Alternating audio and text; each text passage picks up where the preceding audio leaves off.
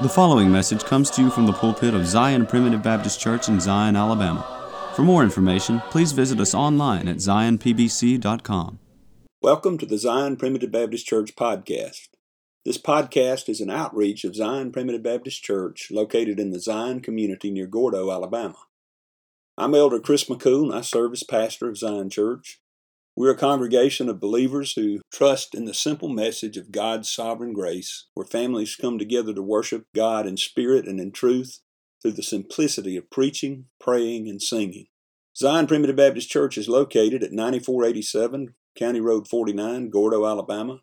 If you live in the Gordo area, or if you are visiting in the area, please join us for worship. We meet every Sunday at 10:30 a.m. and 5 p.m., and on the first and third Wednesday evenings at 6:30 p.m. When John the Baptist and Jesus himself came preaching that the kingdom of heaven was at hand, they were speaking not of the kingdom of heaven or the kingdom of God in general, which includes every child of God everywhere, but in particular they were focusing upon the church kingdom, that visible aspect of the kingdom of God that we still dwell in today.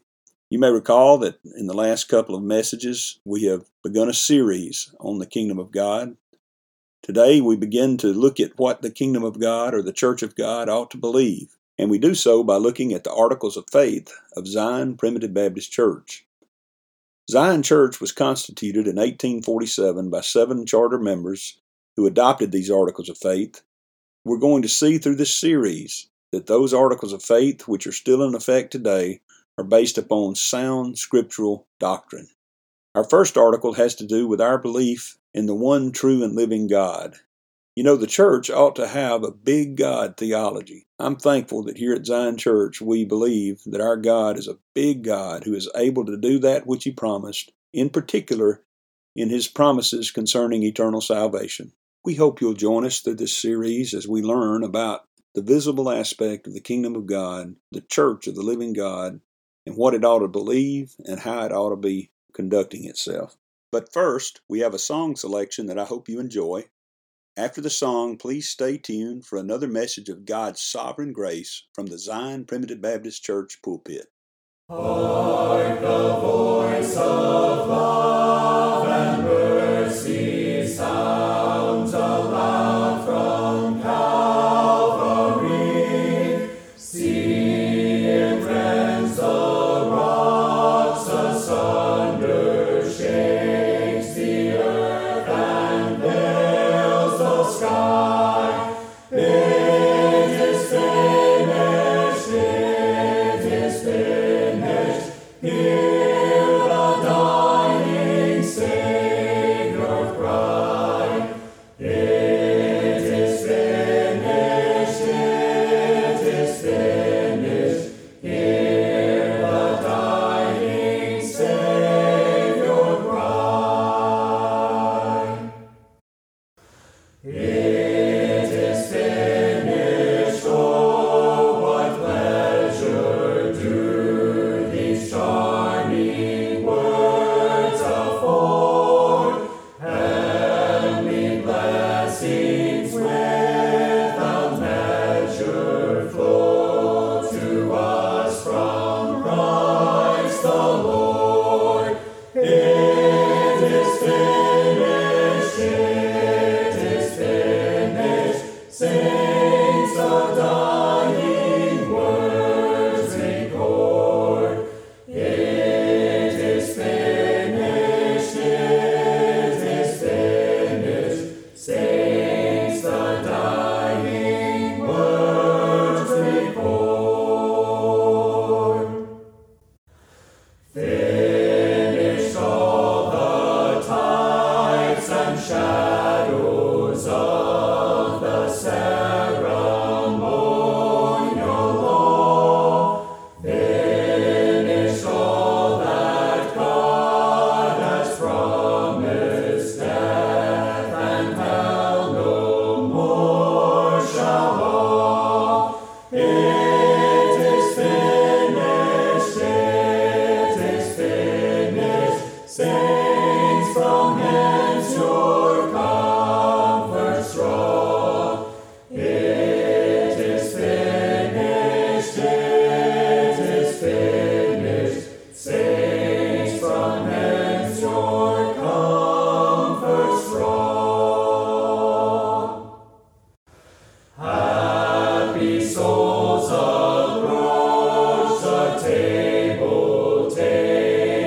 soul reviving food. Nothing half so sweet and pleasant as the Savior's flesh and blood. It is finished, it is finished. Christ has borne the heavy load. It is finished, it is finished. Christ has borne the heavy load. Tune your hearts anew, ye seraphs, join to sing the pleasing theme. All on earth and all in heaven join to praise Emmanuel's name. Hallelujah, hallelujah, glory to the bleeding Lamb. Hallelujah, hallelujah, glory to the bleeding Lamb. Hallelujah, hallelujah, glory to the bleeding Lamb. Hallelujah, hallelujah, glory to the bleeding Lamb. The last time I stood before you, we preached about the kingdom of God. And we preached about it in a particular way, not just the general idea of the kingdom of God, which is certainly a truth that needs to be explored from time to time, but the idea that the visible aspect of that kingdom of God is what we're experiencing here today in the form of the church. See, the church, I believe, is what Jesus and John the Baptist were both talking about when they said, "Repent ye, for the kingdom of heaven is at hand."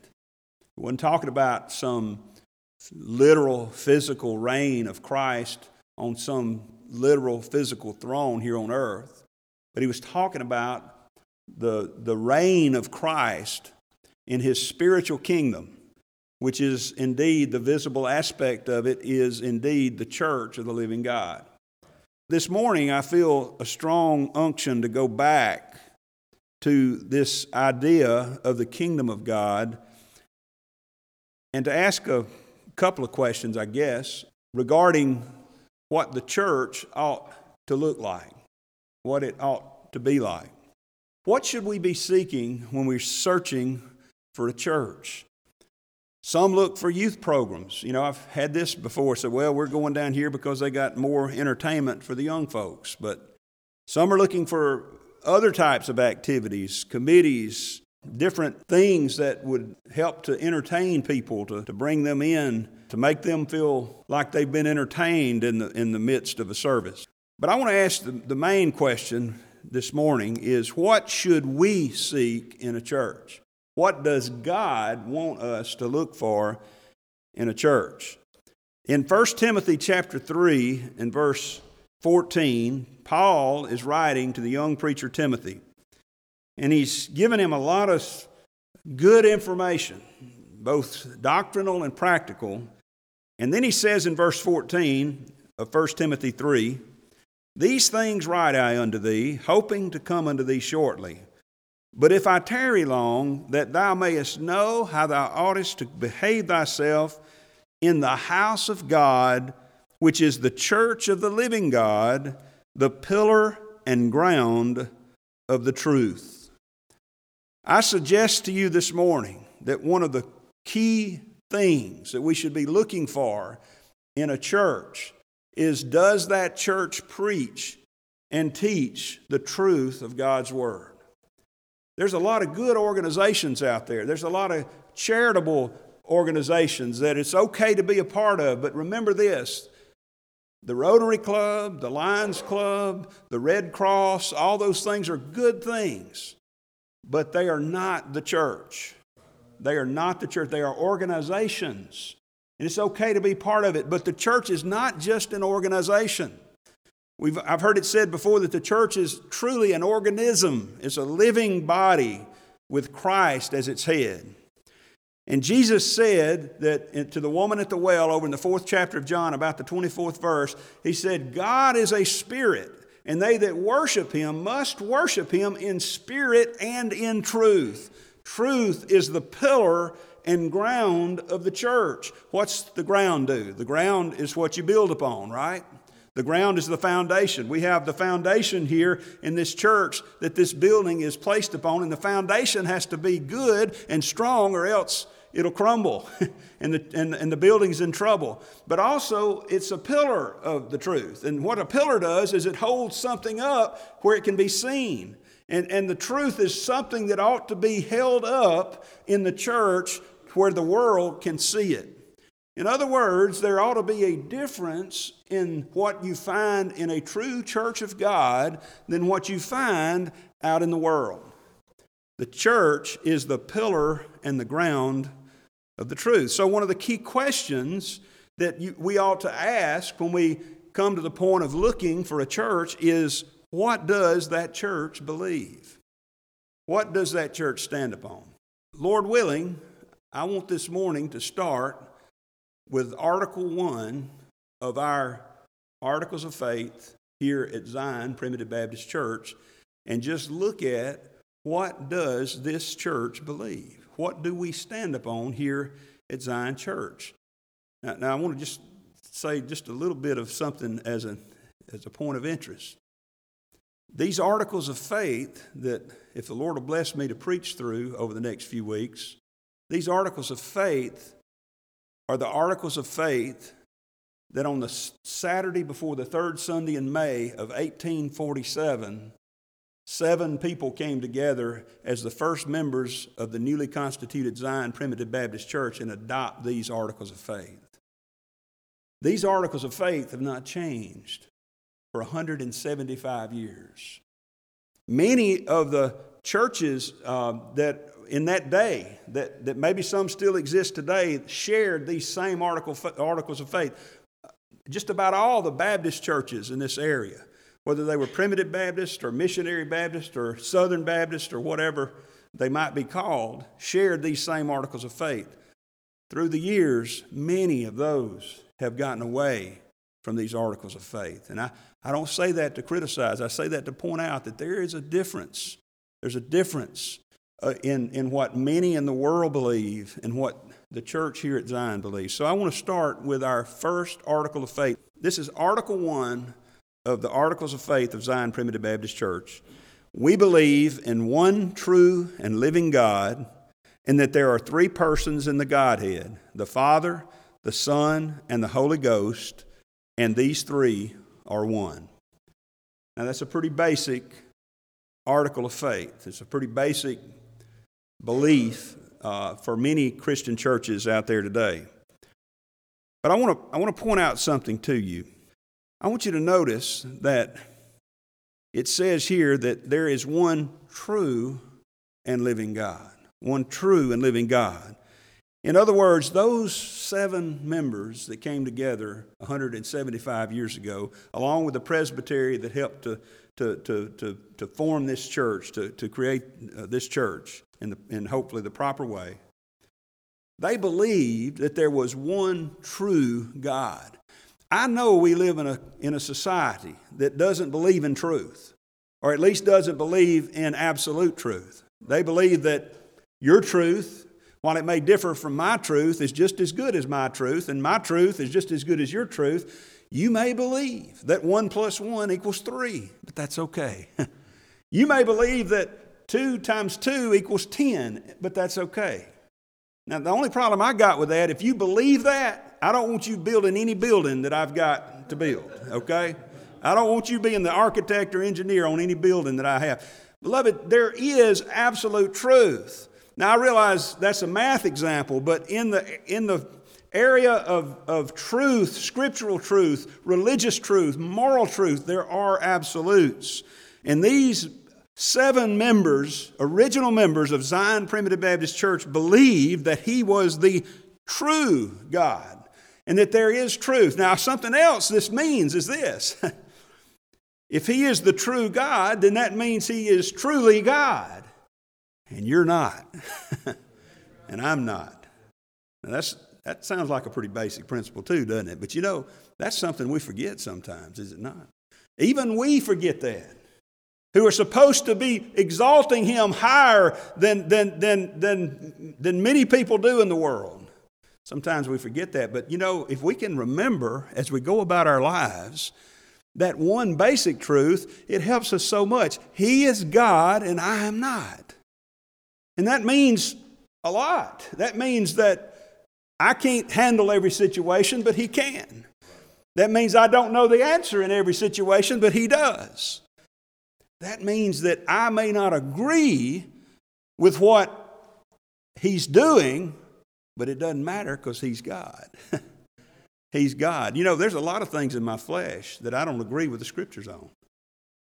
You know, I think I ought to be able to go out and cheat and steal and make all the money I want to in my flesh. You know, I'd be a lot happier, right? Take money out of the public coffers, cheat you out of some land, or so that ought to be my flesh. That's what I want to do, you know. I think when you cut me off in traffic, I ought to be able to do like you see on some of the movies and just ram you off the road and stalk you and teach you a lesson. See, that's in the flesh, but that's not what God says, right? I think I ought to have my way in everything because I'm right? I told one of my children one time, I said, you know, the problem with us and our disagreement is you think you're right, but I know I'm right. See, that's the way, isn't that the way we are? But that in the flesh we want to do that. But remember, He is God. I am not God. I don't care how high and mighty you get in life. You know, there was a king one time named Nebuchadnezzar. He was the ruler of the known world. He was the absolute tyrant, absolute monarch of the Babylon. What he said was law, and if he said off with your head came off, okay?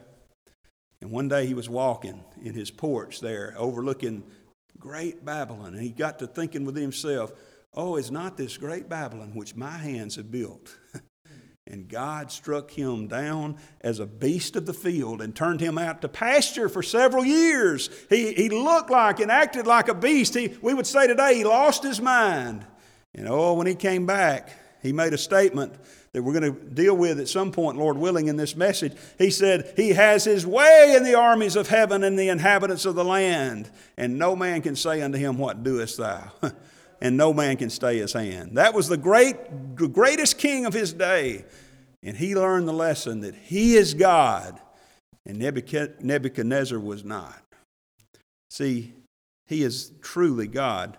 Now, that's important because I want to ask you a question this morning. I know all of you here under the sound of my voice are Christians. I know you are believers in Christ. You to some, maybe some differences in where you are on different issues on the Scripture, but generally speaking, we're all children of God who are Christians, trying to follow the Lord. And I want to ask you a question. Are you a big God Christian or a little God Christian? You see, the theology of the true church of God ought to be a big God theology. It ought to be a theology that puts God on His throne. Now understand when I say that, God is on His throne. But in our minds, in our hearts, it ought to put God on the throne in our minds and in our hearts where He is already. And we ought to see Him as a big God, not as a little God with a little g who relies on man for his plans to come to fruition. I want to give you a little teaser verse about this. Psalm 115 and verse 3. Many of you are familiar with it, but Psalm 115 and verse 3, we'll probably come back to it. If we don't, we'll at least talk about the concept. Now listen to our God. I want us to see that the God of Zion Primitive Baptist Church is this God. He says, but our God is in the heavens. He hath done whatsoever men will let him do. You catch a problem with that? I kind of misquoted that, didn't I? You know, I'm afraid that's the view too many times of too many of God's children out there. Doesn't make you not a child of God just because you don't see God as big as He is. But notice, that's not what He said. He didn't say He's doing the best He can to get His plans implemented, to get His people saved, to do all. He says, our God is in the heavens. He hath done whatsoever He hath pleased. And that sounds like a big God to me. Not a little God, a big God. And our theology here at Zion Primitive Baptist Church ought to be a big God theology. My goodness, think about this, about our big God. He created everything out of nothing. He created everything out of nothing. You know, Genesis chapter 1 really tells us all we need to know about God. If we just read it and study it, and let it say what it says and mean what it says. Genesis 1 tells us what we really need to know about God. We need, as children of God, a Genesis 1 idea of God. A Genesis 1 idea of God. See, notice in the very first verse of the Bible, Genesis chapter 1 and verse 1, in the beginning God created the heaven and the earth. Notice what He did. He created something out of no thing. Create, the word create literally means to bring into being or to cause to exist. You know, the problem I have with the Big Bang Theory is that it requires us to, well, it's a lot of problems, but one of the problems I have with the Big Bang Theory is it requires us to believe that there is no eternal God, but that matter itself is eternal. They often ridicule Christians who believe in creation while believing a ridiculous theory itself. Where did the matter from the Big Bang come from? Something had to exist before the Big Bang. By the way, just in case you're wondering whether God knew that these kind of theories would come up, He was already prepared in the day of Peter. In 2 Peter chapter 3, in verse... let's just go down to verse 3 because of the lack of time. He says, knowing this first, that there shall come in the last days scoffers, walking after their own lusts, and saying, where is the promise of His coming? For since the fathers fell asleep, now listen to this, all things continue as they were from the beginning of the creation. Now let me just stop here. And what we're seeing here is Peter saying, there are going to be people, especially in the last days, as the Lord's return gets closer, who are going to say, that's just a bunch of foolishness that the Lord's coming back. They're scoffers. They're going to make fun of you and I for believing that. And they're scoffing at that because they say, nothing has ever changed in the history of the world. Everything scientifically, naturally, geologically, geographically, everything is still the same as it was from the beginning of the creation. But notice there's something that they are willingly ignorant of. You think about the carbon dating. Well, it's always been this way. Therefore, we must be here for billions of years. You know. Notice this. But this they willingly are ignorant of. That by the word of God the heavens were of old, and the earth standing out of the water and in the water. In other words, they're willingly turning a blind eye to the fact that God created everything. And incidentally, before the flood, things were a little different down here. Things were a little different. They didn't have rain, for one thing. There were some fountains of the great deep that had to be broken up. I don't have time to get into the flood. Sometime maybe we can preach. I know Brother Buddy's preached on it before. But, it wasn't just rainfall that came down and flooded the earth. The fountains of the great deep, something down in the depths of the ocean broke up. And I believe that's when the tectonic plates came into being. And things are definitely shifting now. But it wasn't that way back then. He said, by the word of God the heavens were of old, and the earth standing out of the water and in the water, whereby the world that then was, being overflowed with water, perished. But the heavens and the earth which are now by the same word are kept in store, reserved unto fire against the day of judgment and perdition of ungodly men. In other words, most of the people today who struggle with the idea that God created the heavens and the earth and instead want to talk about an earth that is billions of years old and a universe that is older, they forget about one thing. Let's take the Grand Canyon, for example. I love going to the Grand Canyon. It's so amazing. And I'll grant you that if the Colorado River was a little stream some millions of years ago and started cutting out that Grand Canyon, it would take millions of years to get it there. I get that. But what that discounts is this. God said there was a worldwide flood. It was a violent flood. It wasn't just a little trickle of water where over a period of a few days or years, months, the water began to rise. It was an instantaneous, devastating flood where not only did whatever was encircling the earth cloud-wise that had kept the rain from falling opened up and the rains fell, but the fountains of the great deep opened up. And guess what happens to my driveway? Brother Glendon had to come over and fix Mama's driveway not too long ago. When there's a lot of rain, it becomes a canyon. It becomes a canyon, you see. So that's the explanation for the Grand Canyon. I didn't mean to get off into all of that, but my point is this. We need to understand and not be like these scoffers that God created all of this out of nothing. He created something out of no thing, okay? Now, if you believe this, if you believe in the beginning God created the heavens and the earth, it's not too much trouble to believe He made an iron axe head float, is it? It's not too much trouble to believe that He caused the sun to stand still for Joshua during a battle, is it? It's not too much trouble to believe that He was able, when He was here as a man, to heal the lepers and to make the blind see and to open the ears of the deaf and then ultimately to have power over death. If He's got power to create something out of nothing, He's got power to do a whole lot more. If you can get past this, we ought to be able to accept anything we read in the Word of God. Due to the constraints of time, we will stop the message here. But please join us tomorrow for the conclusion of this message. If you would like to subscribe to our website, please go to www.zionpbc.com and sign up for email updates. If you have any questions, please feel free to contact the church at zionpbc1847@gmail.com. That's ZIONPBC1847@gmail.com. Or you can email me directly at jchrismccool@gmail.com. That's the letter J, CHRISMCCOOL@gmail.com. Again, thank you for listening. May the Lord bless you is my prayer. We thank you for listening to today's message.